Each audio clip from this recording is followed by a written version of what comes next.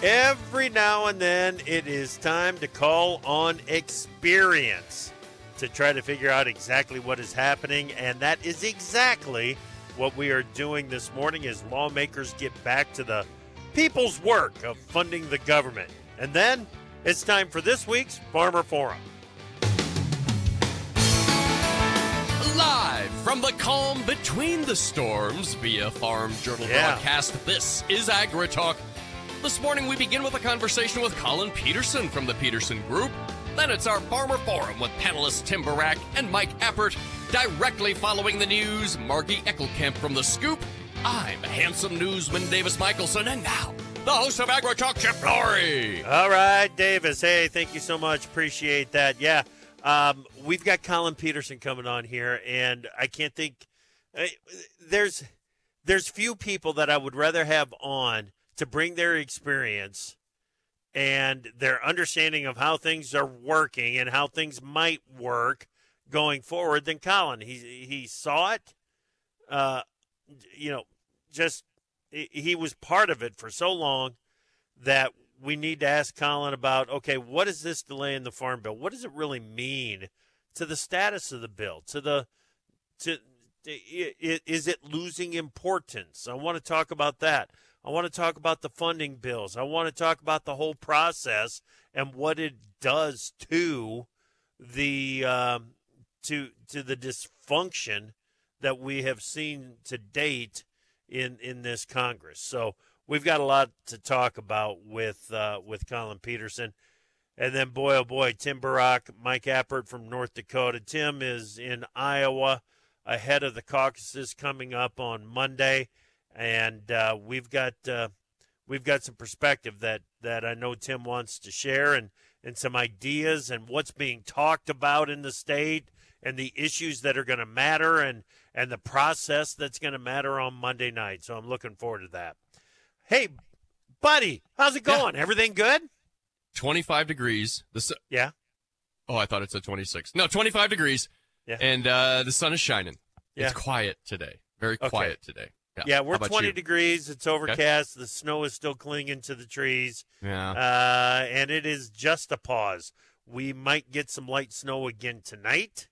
And then as we watch that storm develop and make its way in for Friday into Saturday, it looks like the scariest thing that's coming with it is the drop in temperatures to sub-zero levels. So something to pay real attention to. Let's get to the news. What do you got, buddy? Well, let's start with that National Weather Service weather forecast where a major storm system will hammer the eastern U.S.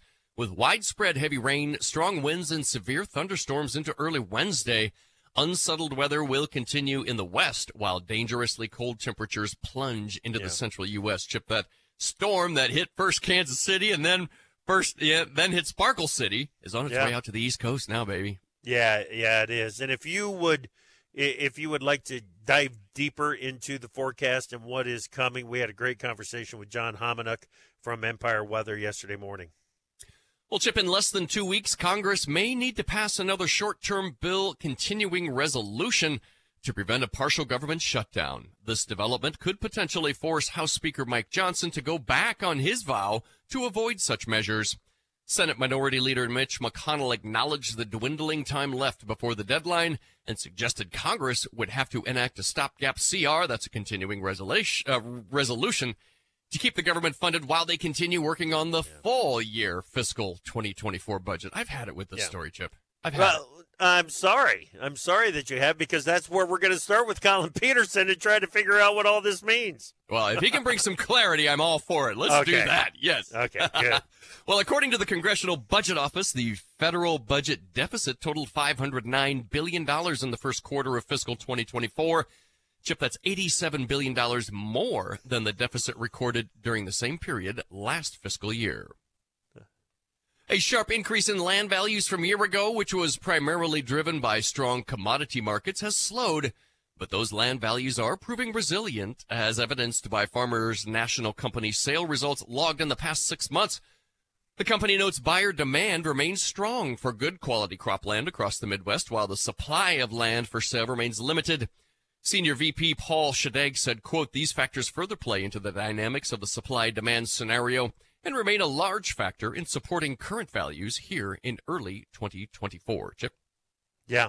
The whole global economy obviously is going to have a big impact on how things are going here in the U.S. and in the year ahead. Well, on that note, Chip, the World Bank warns about the global economy's poor growth prospects for 2024.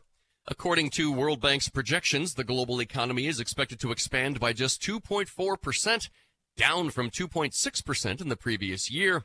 The slowdown is attributed to higher borrowing costs and geopolitical tensions. Meanwhile, Chinese growth is expected to slow to 4.5% this year from 5.2% in 2023.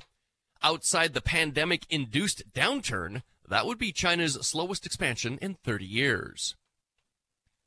In other news, China urged the U.S. to abide by the One China principle and stop arming Taiwan during two-day military talks held in Washington Jan 8 and 9. This according to a Chinese Defense Ministry statement. This is going to turn into a big mess for us, Davis, at some point. Oh, yeah. Well, finally here, Romania's Black Sea port of Constanta posted record grain exports in 23 thanks to a surge in shipments from Ukraine and ongoing European Union-funded infrastructure projects. Chip? All right. Thank you very much, Davis. Let's go to Margie Eckelkamp, editor of The Scoop for Farm Journal. You've got some news on another merger in ag retail. Hey, good morning, Chip. Good morning, everyone. Yes, we are bringing some fresh news from the ag retail industry as Ceres Solutions and Co-Alliance farmer members have approved via a member vote that the two cooperatives will merge. The new entity as of March 1st will be known as Keystone Cooperative and will be headquartered in Indianapolis, Indiana. Our colleague here, Chip, at Farm Journal, Cheyenne Kramer, was on site yesterday for an interview with the new leaders of Keystone Cooperative, and that includes the new CEO, Kevin Still, who's currently the CEO of Co-Alliance, as well as Jeff Troike, currently the CEO of Ceres Solution, who will become Executive Vice President.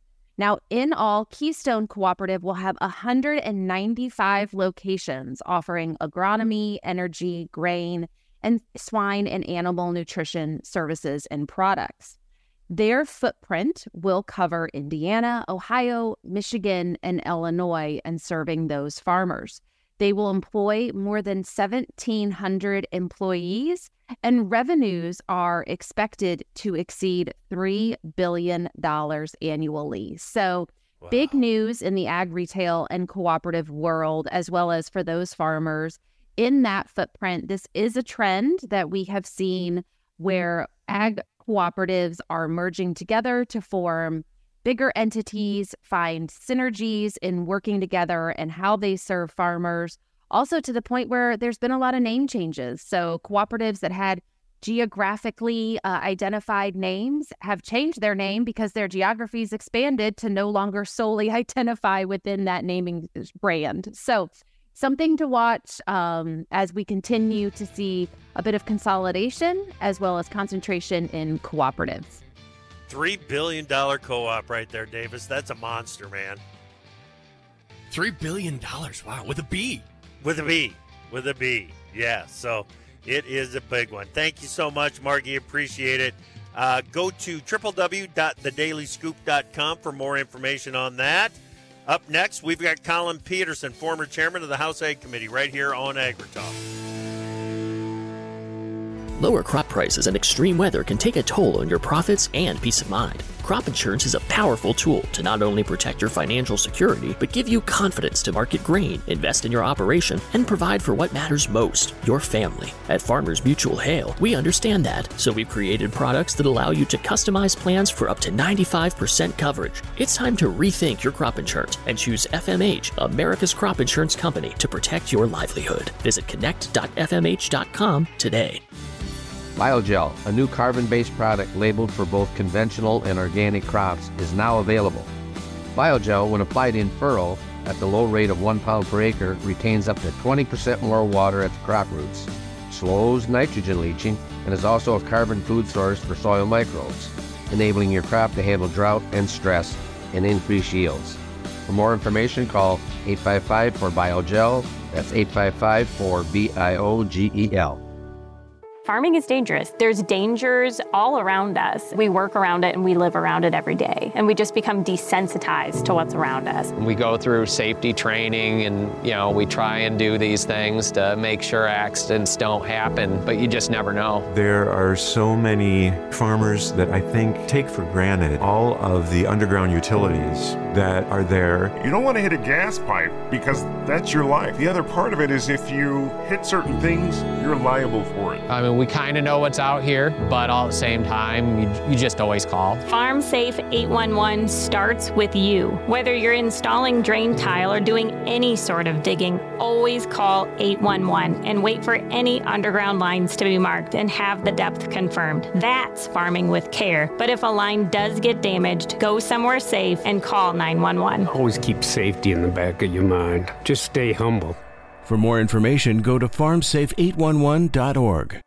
What is dedication? My biggest fear in the middle of my addiction was that my kids wouldn't have a father. And I started thinking, you know what? This isn't my story. I definitely had to become a better man to be a better father.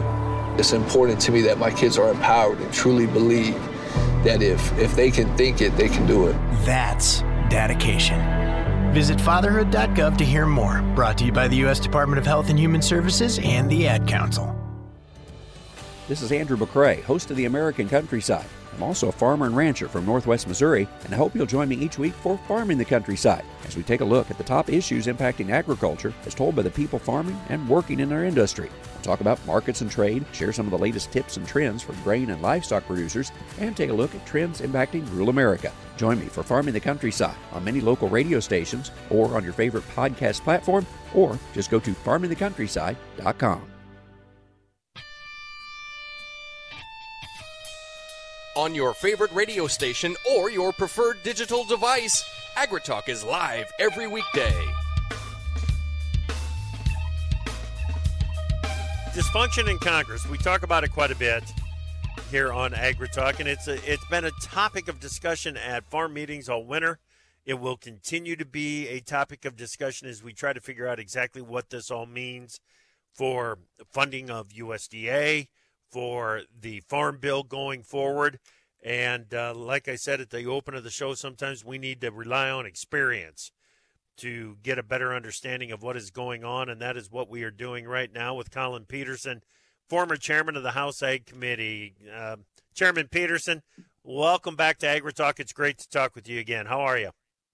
I'm good. Glad to be with you. Yeah, glad that you were here. So, Davis had a news item about how the congressional leaders from both parties are saying that another continuing resolution is going to be needed to get the spending bills done. This kicking the can down the road is frustrating a lot of voters. And when you look at some of the promises that House Speaker Johnson has made, that he won't do a short-term CR, it's going to put him in a tough spot, isn't it? Yeah, it's hard for me to see how this is going to work out, because they're back to the same exact place they were before they ousted Kevin McCarthy. Yeah. Over this, using a procedure where they call vacating the chair. So a couple of the Freedom Caucus people I heard about yesterday and today have already threatened to bring a motion to vacate the chair if the speaker dares to work with the Democrats, basically. Yeah. And I don't see how they're going to get this done if they don't work across the aisle and have a bipartisan kind of a situation. Right. The Senate's Democrat, the White House is Democrat. There's no way that the Republicans who are not in the mainstream, basically, in the House are going to be able to have things their way. But that's what what some of these folks want and what they seem to think they could do. And I don't know. It does not look promising to me. Right. Well, if they go the route of a short-term continuing resolution, the analysis that I've seen on it, and correct me if I'm wrong, but it looks like it will take more Democrat votes than Republican votes to make that short-term CR happen, right? Well, that's what they're saying. Some of these Republicans are saying they won't vote for it. Well, that'll be the end of Johnson. Well, you would think, although it remains to be seen. If I think that is the kind of going to tell us where this thing is going to head, because if they allow that to happen, if they allow him to do a short-term CR using a majority Democrats, then maybe these guys have got it out of their system, and we can figure out some way to work together. I mean, one of the, so these, I'm not sure, even if they get a CR in place, that there's going to be ability to come together on these appropriation bills, even if they have the extra time. Some people tell me they're not sure they can even pass a rule to put these appropriation bills on the floor. So that's how dicey it is. All they might be able to do is do a CR going forward, or do some overall big picture omnibus bill, which I think is going to have to be bipartisan in nature. And one of the things that's been talked about is that maybe what they'll have to do in the House is put it on suspension, because they're not sure they can do a rule. Okay. What that means is that there has to be a 2/3 vote of the whole House to pass it. But if the Democrats in the Senate are going to be on board and the president's on board, that's probably what it's going to take. So how they get there, that's a good question. Right. It's going to be interesting to see what happens. Now, there's a difference between doing a short-term CR and a long-term CR, because as I understand it, a long-term CR, a year-long continuing resolution, is going to mean some deep cuts to spending for things like defense, right?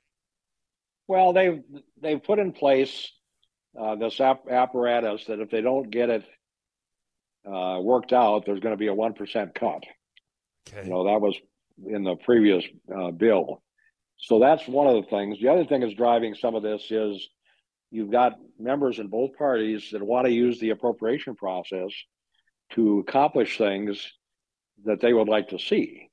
And so that's why they resist having a long-term CR, because they're still hoping that they can move these appropriation bills one by one. They're hoping that they can make amendments to them and get them passed through the House and the Senate and signed and so forth. I don't see how that's going to happen, but you've got people out there that are trying to do that, and you got appropriators that want to be able to do their job. Yeah. And they don't like the fact that they're going to just give up and do a CR, So right. There's a lot of interesting dynamics here. Yep.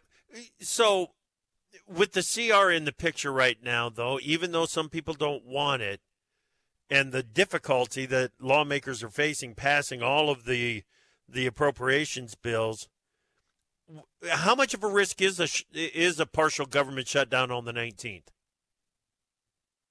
Well, I don't think it'll be the 19th. I think if there's a shutdown, it'll be February 2nd. Okay. What's the risk there?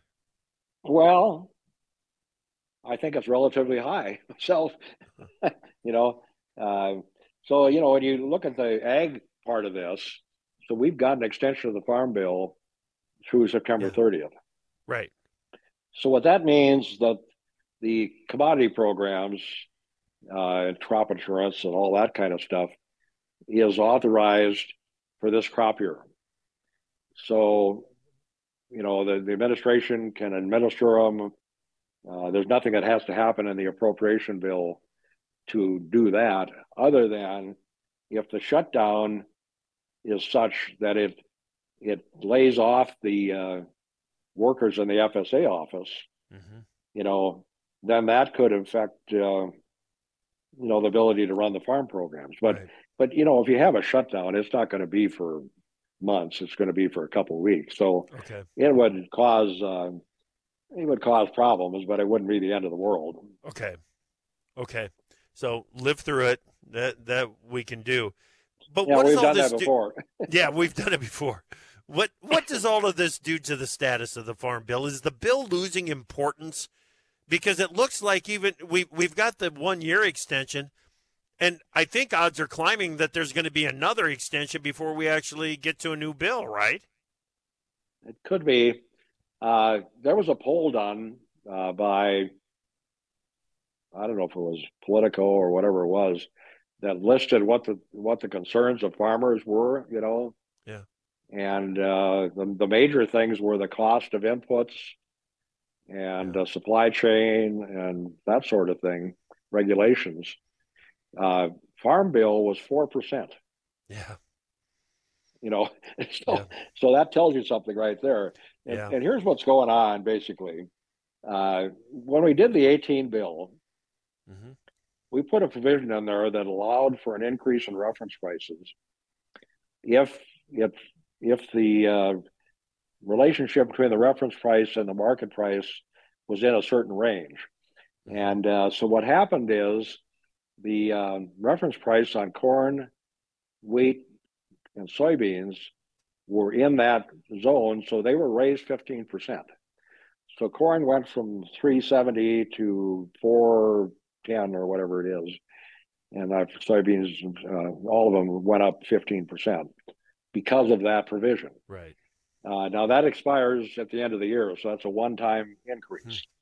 The other crops in the South did not get that. Yeah. And the reason is because historically they've had higher reference prices in relation to the marketplace than we've had on our crops here in the Midwest. Yep. And so what's complicating the farm bill right now is that dynamic more than anything else. Because the Southerners want an increase in reference prices. Yep. And Boozman has said he's not going to support a bill if he doesn't get an increase. Right. The problem is it costs $25 billion and there is no money for it.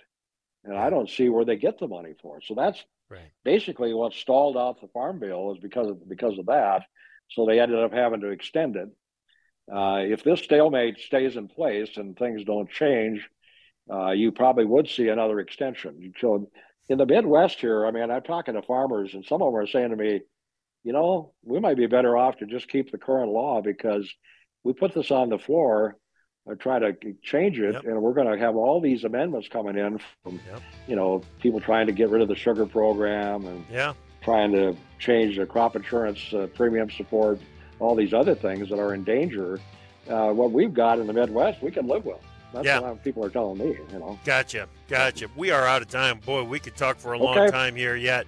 But let's stay in touch, and we'll get you back on here soon. All right. We can do it again sometime. So thank you. Excellent. Colin Peterson, former chairman of the House Ag Committee. We got the Farmer Forum next. If you served, we want you to get the health care and benefits you earned. We want you to come to VA. There's never been a better time to apply. Under a new law called the PACT Act, we've expanded VA care and benefits to millions of people who served and their survivors. No matter where you served or how long you served, check out va.gov/PACT to learn more about what VA can do for you and your family. Come to VA. Sometimes life is wonderful, and sometimes it's not. Cherish the good, but always be prepared for life's challenges. If your employer doesn't supply health care coverage and you don't qualify for Medicare or Medicaid, you need to give us a call right now. Private health care is private health insurance for ages 65 and under with medical, dental, vision, and even prescription coverage.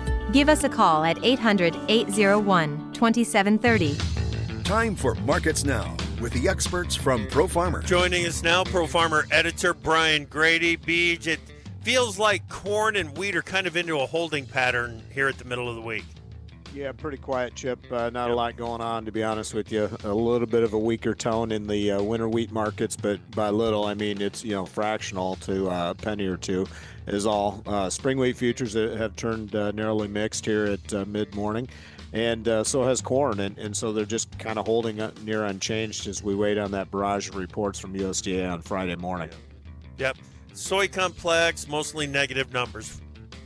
Yeah, so CONAB cut the official Brazilian soybean crop estimate by 4.9 million tons, so a major cut there. But it was 155.3 million tons, and most of the private crop estimators are in that low 150 million ton range. And so, it just not providing any punch there. And then in addition to that, the forecasts remain generally favorable across most of Brazil and Argentina. All right, take us over to the cattle complex, some mixed trade and live cattle, but some gains in feeders. Yeah, so trying to work to the upside, the feeder cattle, I'd call moderate gains here at mid-morning and just kind of grinding to the upside here. And live cattle, the same type of thing. We have that, we had the major snowstorm. Then we have those Arctic temps that are coming on the back end of it, and they'll be around for 4 or 5, 6 days. And so, some weather support there, but also some uncertainty in terms of what it'll do to the cash cattle market and supplies on a near-term basis here. Yeah, hogs under some pressure. Yeah, a little bit, just pulling back. We've seen gains here recently, so probably not too concerning or too surprising on that front. All right, Brian. Thank you, buddy. That is Pro Farmer Editor Brian Grady on Markets Now. Retirement can be scary, but only if you're not prepared. That's why AARP created thisispretirement.org. Because unless you've already retired, you're in pretirement, and you still have time to plan. Learn about retirement savings options, potential tax breaks, and how you can build savings over time. Visit thisispretirement.org for free resources to help you customize your action plan and feel the retirement fear disappear. Brought to you by AARP and the Ad Council. I'm Tyne Morgan, host of U.S. Farm Report, the only weekend television show that features some of agriculture's biggest names. From custom commentary from John Phipps to the stories of Antique Iron with Machinery Pete to a list of more than 30 marketing analysts, our weekly program focuses on the topics that matter most to you. We invite you to join us each weekend for U.S. Farm Report, timely, trusted tradition.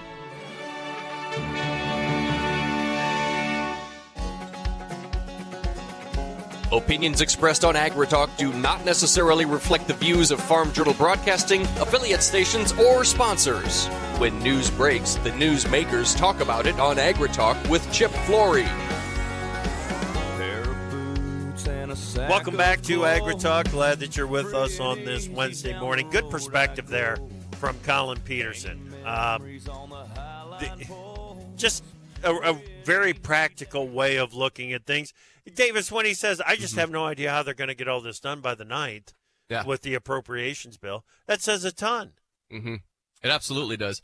It's talking about the 19th. Well, probably more like February the 2nd. Yeah. We're at January 10 right now. Tick-tock, tick-tock is what I'm saying. Yeah. And we think there's a plan to get these. We've been told. Let's go with that. We've been told that there is a plan to get these appropriation bills done, but at what cost? Right. That's the big question. At what cost? Let's talk about this some more with in the Farmer Forum. We've got Tim Burrock from Northeast Iowa on the line. How you doing, Tim? Doing well, Chip, as long as I'm inside. Yeah, it's not too bad yet, but it's going to get doggone nasty, isn't it? What they say. Yep. Mike Appert up in North Dakota. How nasty is it up there, Mike? Well, it's going to get bad. It's not terrible yet. It's coming. Yeah. Do you even have any snow on the ground?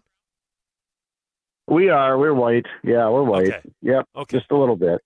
Yeah, just a little bit. We got more than just a little bit yesterday, and I think it's going to stick around for the rest of the winter. I don't think there's any question now that we've got these sub-zero temperatures coming in for this weekend. Okay, lots of places that we could go, but I'm going to start with Mike here on Peterson's assessment of what is happening in Congress. Mike, it looks like Speaker Johnson is in kind of a no-win situation here, doesn't it? It's just been a tough political landscape for quite a while already. It's just, it's too bad. Hopefully the farm program, the farm bill doesn't get caught in all the crossfire. Yeah. Well, I think that's what Colin was hinting at there at the end, wasn't it, Tim? That some of the progress or efforts on the Farm Bill are at risk of being lost. Yeah, that's why they talked about extending it. To your question on Speaker Johnson, he's in a terrible position. The question will be, will the few that removed McCarthy and blocked all the other candidates take him out too, or will they allow him to stay as he tries to negotiate? I didn't hear anything that Colin said about the immigration piece in that negotiation. Did he say it and I missed it? No, we didn't get to it. I had that on the list of things that I wanted to get to, but as happens too many times, there was other perspective in there that we didn't get to, and I don't know how much leverage the immigration issue has in all of this, the appropriations talk, guys. Mike, I don't think they got the guts to take it up, the immigration issue and what's happening at the border. Do you? Well, I don't know. That's a big beast to tackle, right? So you got to be careful how you do that and where you do that. I think, that's a large animal to tackle, and obviously nobody's wanted to touch it for decades because here we are. Yeah, that's right, isn't it, Tim? Well, yeah, but the immigration is the beast here in Iowa now with the caucuses.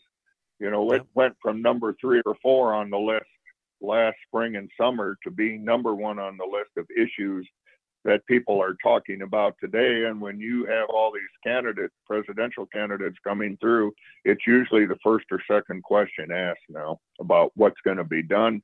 The Biden administration has changed the debate on it. And now what can be done to stop it? And to your point about, yes, maybe it doesn't apply to the budget negotiations until they get the funding for Ukraine and Israel. Yeah.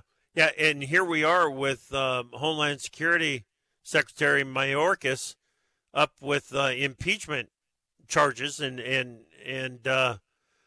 some hearings today on this. And it is obviously a top priority for the American people, because the only reason that they're bringing it up in Congress and having the hearings is because when congressmen go home or representatives go home, when senators go home, they're getting an earful about it, aren't they, Tim?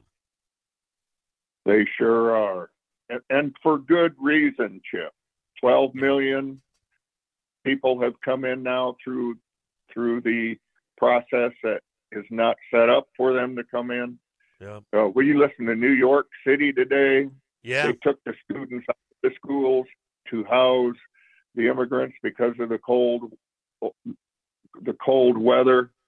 And that was done politically just to raise the visibility again, to put pressure on. So it's huge. It's not going away. And maybe it doesn't go away until the next president. And then that is determined by who the next president is as well. Right. Exactly. This is, it is an interesting time. Hey, I want to talk a little bit about the conversation that we had with Ambassador Nikki Haley, candidate for U.S. president, yesterday morning on the show. We have the 5 questions that we're asking all the candidates if they're willing to participate. The extra time question that I got to with Haley was about the 10%. The idea from former President Trump to put a 10% tariff on all imports from all countries, and whether or not she would support such a strategy. And boy, she was quick with a no on that answer. Mike, what are your thoughts there?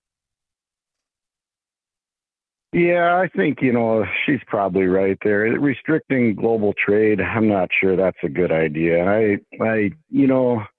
For agriculture, that's not going to be beneficial to the U.S. if we start doing that. I think, there's been a lot of industries that have benefited from the free trade, and I feel like all the excess capacity of United States agriculture, it's sure nice to have trading partners, and I hate to see everybody start clamping down on all of that. I mean, I like protecting some U.S. industries, but at the same time, we've had some really good global partners, buying a lot of, we've had a lot of nice U.S. exports and grains that have really supported our industry, particularly the last couple of decades out of Southeast Asia. And I kind of cringe to go down the road of nobody wants to trade with anybody anymore. Yeah. Yeah. Yep. What are your thoughts there, Tim? Chip, I thank you for asking her that question, and I'm going to unload. We need trade. Agriculture needs trade. It's the price determining factor. We've got domestic livestock ethanol consumption. We need to be able to export. Brazil is doing that. Your question on Nikki, she answered it well. Trump was a disaster on trade. Now this 10% privilege tax that he's talking about would just compound our trade problems when we need to do more, not less. Biden has never negotiated a trade deal. He's the first president not to. And trade is being lost in the discussion here, at least in Iowa, on the caucuses. It's being asked, but it isn't being promoted in a manner it needs to for the benefit of agriculture. Yeah. Yeah, that's great points. We continue to hear from the administration that they are taking these trade missions out around the world. But I think for agriculture, Mike, the trade missions that are happening don't have the same impact, the same influence as negotiating real trade agreements for the long term, do they?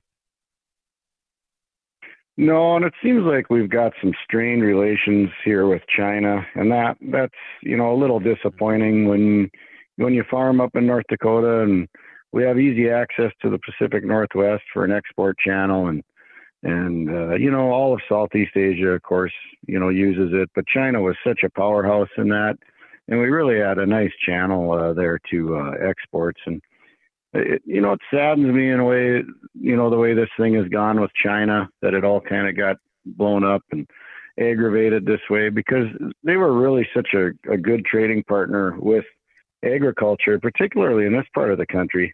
Mm-hmm. And, it's not the same, it's just not the same. And I don't think, trade missions are really welcomed like they used to be. And I think the whole relationship has gotten soured now that we've defined each other as competitors. And so, it's unfortunate. Brazil is just obviously winning by default. They just win by default on this deal. And it's really kind of unfortunate for the U.S. farmer. Yeah, I've only got about 30 seconds left on this, Tim. But Haley's the one that continues to bring up China as an issue, isn't she? They all bring up China as an issue, Chip. And to Mike's point, we need China as a customer. And how we get through this, I don't know. Okay. Well, we've got a lot of ground left that we need to cover on this week's Farmer Forum. Tim Burrock, Northeast Iowa, Mike Appert up in North Dakota. Big happenings in the state of Iowa on Monday, January 15th. We've got the caucuses happening. Let's start there when we come back and get Tim's take on what's happening with the caucuses. There's danger out there. It lurks on highways and quiet neighborhood streets. It's more likely to kill you than a shark and more terrifying than the biggest snake. Distracted driving claims lives every day. Every notification, swipe, social post, video, or selfie while driving risks your life. So while you might think public speaking or the zombie apocalypse is scary, what's really terrifying and even deadly is distracted driving. Eyes forward. Don't drive distracted. Brought to you by NHTSA and the Ad Council. The Scoop podcast is where we talk about tight supply chains, emerging agronomic challenges, technology tools delivering ROI. I'm Margie Eckelkamp, editor of The Scoop and host of The Scoop podcast. Join me as I interview leaders from across the ag retail sector. Farmers are working hard for every bushel, and their trusted advisors are by their side. Find The Scoop podcast wherever you find podcasts so you are up to date on everything ag retail. Hey y'all, I'm Kelly Clarkson. Every American dreams of creating a better life for his or her family, but in some communities, those dreams face difficult challenges. When we come together to help those in need get the same opportunities as everyone else, we truly are making our country a better place to live for all of us. So look for volunteer opportunities in your community to help others achieve the American dream, all right? This message is courtesy of the United States Air Force. Mom's early Alzheimer's diagnosis was hard to take. And when I left the oven on, we decided together that it was time to see a doctor and make a plan. Early detection gave us more time to seek out information and support as a family. If you or your family are noticing changes, it could be Alzheimer's. Talk about seeing a doctor together. For more information, visit alz.org/time to talk. A message from the Alzheimer's Association and the Ad Council. Joining us is Patrick Holverson, Director of Marketing and Business Development for Midwestern BioAg. Patrick, tell me about BioGel. Okay, yeah, BioGel is a new carbon-based product that we've gotten labeled for both conventional and organic crops, and 10 or 12 different crops or plants, most of them row crop, corn, beans, and some wheat. The neat feature of it is when it's applied in furrow at only a 1 pound rate per acre, it retains up to about 20% more water in the crop roots. And we just discovered during this year in testing, it also slows nitrogen leaching. With a lysimeter, we found up to 20%. It's also a carbon food source for the soil microbes, so it enables that crop to handle drought a little bit better and increase the ever-present yields. Gotcha. Are you treating the plant or the soil? It sounds like you might be treating both. Yeah, as it turned out, because of good old El Nino, the first 5,000 acres went out in furrow, which it's where it does its best job because it's sprayed right where the soil microbes are, where the roots are. It actually helps speed up root growth and then shoot growth as well. We had 1,000 acres of soybeans. One farmer sprayed 400 acres of soybeans in northern Illinois, and then a week and a half later said he was seeing a change already. So he came back and sprayed another 600 acres, all his foliar, and on his soybeans, and they looked awesome. We ran it through pivot irrigation, and we even had one hemp farmer in northern Illinois used a 2 pound rate per acre and dipped the hemp plants in there, and they grew about 1.5 feet taller and stayed deep dark green. Wow, amazing. So where can listeners go for more information on this? 855-4-BioGel. That's 855-4-BIOGEL. And MidwesternBioAg.com. Thank you so much, Correct. Patrick. That is Patrick Holverson, Director of Marketing and Business Development at Midwestern BioAg. To be a farmer is to be an eternal optimist, trusting in the certainty of the seasons, where launching into new frontiers enables us to find new yields. Commodity Classic is where you'll connect with progressive farmers from around the world, just like you. And together we'll explore new frontiers in agriculture.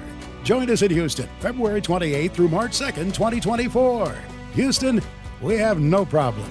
Discover more at CommodityClassic.com. Retirement can be scary, but only if you're not prepared. That's why AARP created thisispretirement.org. Because unless you've already retired, you're in pretirement, and you still have time to plan. Learn about retirement savings options, potential tax breaks, and how you can build savings over time. Visit thisispretirement.org for free resources to help you customize your action plan and feel the retirement fear disappear. Brought to you by AARP and the Ad Council. I don't know what you're thinking. So call us at 855-4-TALK-AG and tell us what's on your mind. Welcome back to AgriTalk and the Farmer Forum. Let's jump right back into it. We've got Tim Burrock, Northeast Iowa, Mike Appert up in North Dakota. Big happenings in the state of Iowa on Monday. It's caucus day, Tim. What's the buzz? what is the chatter around the caucuses? Well, I'll try and lay it out, and I'll probably sound like I'm bashing some candidates and supporting others, and that's probably true. But the goal is, if you're a Republican, is to get a new president. You don't like the Biden policies, immigration being the number one at the top of the list, and you go through the other things. But that's just party affiliation and philosophy and how you believe. So as you go through the caucus, you got to figure out who can be elected, who's electable. Trump, according to the polls, is leading, but the question is he electable? And who would he be running against? So the theories are that Biden, and everything that I'm going to talk about that people are talking about is going to come out of the Democratic National Convention. And there's two slants of thinking. One, Biden is going in as the nominee and will come out as the nominee with Gavin Newsom as his vice president. Right. He will serve for a certain period of time, that's Biden, and then resign due to health reasons. Gavin Newsom becomes the new president. Gavin Newsom would then be anointed as the new president. However you want to call it. I got to keep talking to you because you're going to say, well, you talk too much and we don't have enough time. The other line of thinking is that Michelle Obama will be the nominee coming out, or be the nominee coming out of the convention. And that is probably a more interesting nominee. And if Trump is the nominee, the real concern is that Trump cannot defeat her. He has a better chance against Biden and Newsom. There's a lot of suburban women that, regardless of policy, will not vote for Trump. Mm-hmm. They didn't do it in 2020, and they're not going to do it again. And they just don't like some of the things. Other people fear the chaos, that it's going to be a revenge presidency if he does get in, and aren't going to vote for him. And so they look at Michelle Obama as a really viable candidate. So then, do we support Trump in the caucuses, or do we go to someone else that maybe has a better chance against her? So those are the discussion points. Personally, Trump was just terrible on trade and ethanol. He did us no favors. And we've got to as we talked in this previous segment, we've got to get trade rolling again. Yep. Or we've got to find a new market, and which is, of course, we've talked about sustainable aviation fuel, but that's years off. Yeah. Yep. So hearing that download of information there, Mike, what are your thoughts? I don't know. It'll be interesting to see what happens. Hopefully agriculture survives through it and can find a way to prosperity no matter what happens, I guess. Yeah. That's my main concern. I don't know what we can really do about it. Yeah. Another question that I did not get time to ask Chairman Peterson was, who is going to be the Democrat nominee coming out of the convention? Who will be on the ballot in November of 2024 for Democrats for president?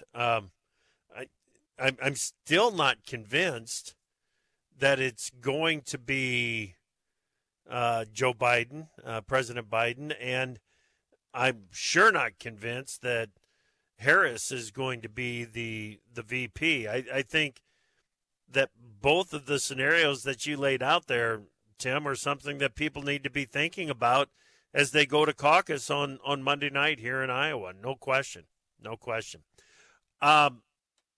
Carbon sequestration, lowering the carbon intensity score of the ethanol plants out there. Mike, this is something that's been high on your priority list for quite some time, isn't it? Yeah, we're doing it at Red Trail Energy. We started injecting in June, and so we dropped our CI score about 30 points. We're down in the mid to upper 20s now for a CI value. Okay. Got our pathway cleared into Canada and Oregon, and so yeah, that's going well. That's the direction the industry needs to go, I think, for the sustainable aviation fuel. And it shows a lot of promise. But it's really been held up with some pipeline issues and stuff. It's kind of a head scratcher, but I think it's going to be beneficial for the industry. I mean, at least it has a path forward that way. Yeah. Tim, it looks like the Summit Carbon Solutions pipeline plan has made impressive progress. What is it? Like almost 80% of the right-of-ways that are needed for the pipeline have been locked up now. Isn't that about right? I've heard that too, Chip. Do you know how jealous I am of Mike when he can talk about those carbon index scores? Do you know how much more money his plant can make than the plants in Iowa can today? It's millions. It's millions because he is injecting his carbon. We need this pipeline so the Iowa plants can compete. We'll never be able to compete with him in sustainable aviation fuel. He's going to have all the money and we're going to have the work. Yeah. You make it sound good, but we can't produce enough SAF here to get it done. We need help to make that transition. We need volume, right? So we need the industry to kind of shift. Yeah. What a great point, Mike. What a great point that is. The critical mass necessary to create the SAF market. That's so important. Yes. Yeah, there's no question about it. You guys were great today. Talked about some very important topics and important issues out there. Appreciate all you guys do. Thanks, Tim. Appreciate it, man. Yep. All right, Mike, great stuff. Thanks, buddy. You bet. Thanks, Chip. You bet. Talk to you later. Tim Barak up in Northeast Iowa, Mike Appert in North Dakota. Wow, great conversation with the guys there. We've got another great conversation coming your way this afternoon. If you're raising cattle, you're going to want to be part of the conversation this afternoon. Scott Varlick from Koima Varlick Trading. Tomorrow morning, we are talking with Growth Energy and Beef Demand with Glenn Tonzer. When we told growers that Bayer Premium Tri-Volt herbicide for corn delivers visibly clean fields for up to 8 weeks, they were a bit skeptical. We'll see how it works. So we decided to prove it. We set up cameras in multiple cornfields, treated them with Tri-Volt, and filmed for 24 hours a day. For 8 weeks, we saw a variety of weather conditions, and Tri-Volt worked. See for yourself at TriVoltInAction.com. Tri-Volt is a restricted use pesticide. Consult your state pesticide regulator for specific restrictions. Read and follow pesticide label directions. This is Andrew McCrae, host of the American Countryside. I'm also a farmer and rancher from Northwest Missouri, and I hope you'll join me each week for Farming the Countryside, as we take a look at the top issues impacting agriculture as told by the people farming and working in our industry. We'll talk about markets and trade, share some of the latest tips and trends for grain and livestock producers, and take a look at trends impacting rural America. Join me for Farming the Countryside on many local radio stations or on your favorite podcast platform, or just go to farmingthecountryside.com.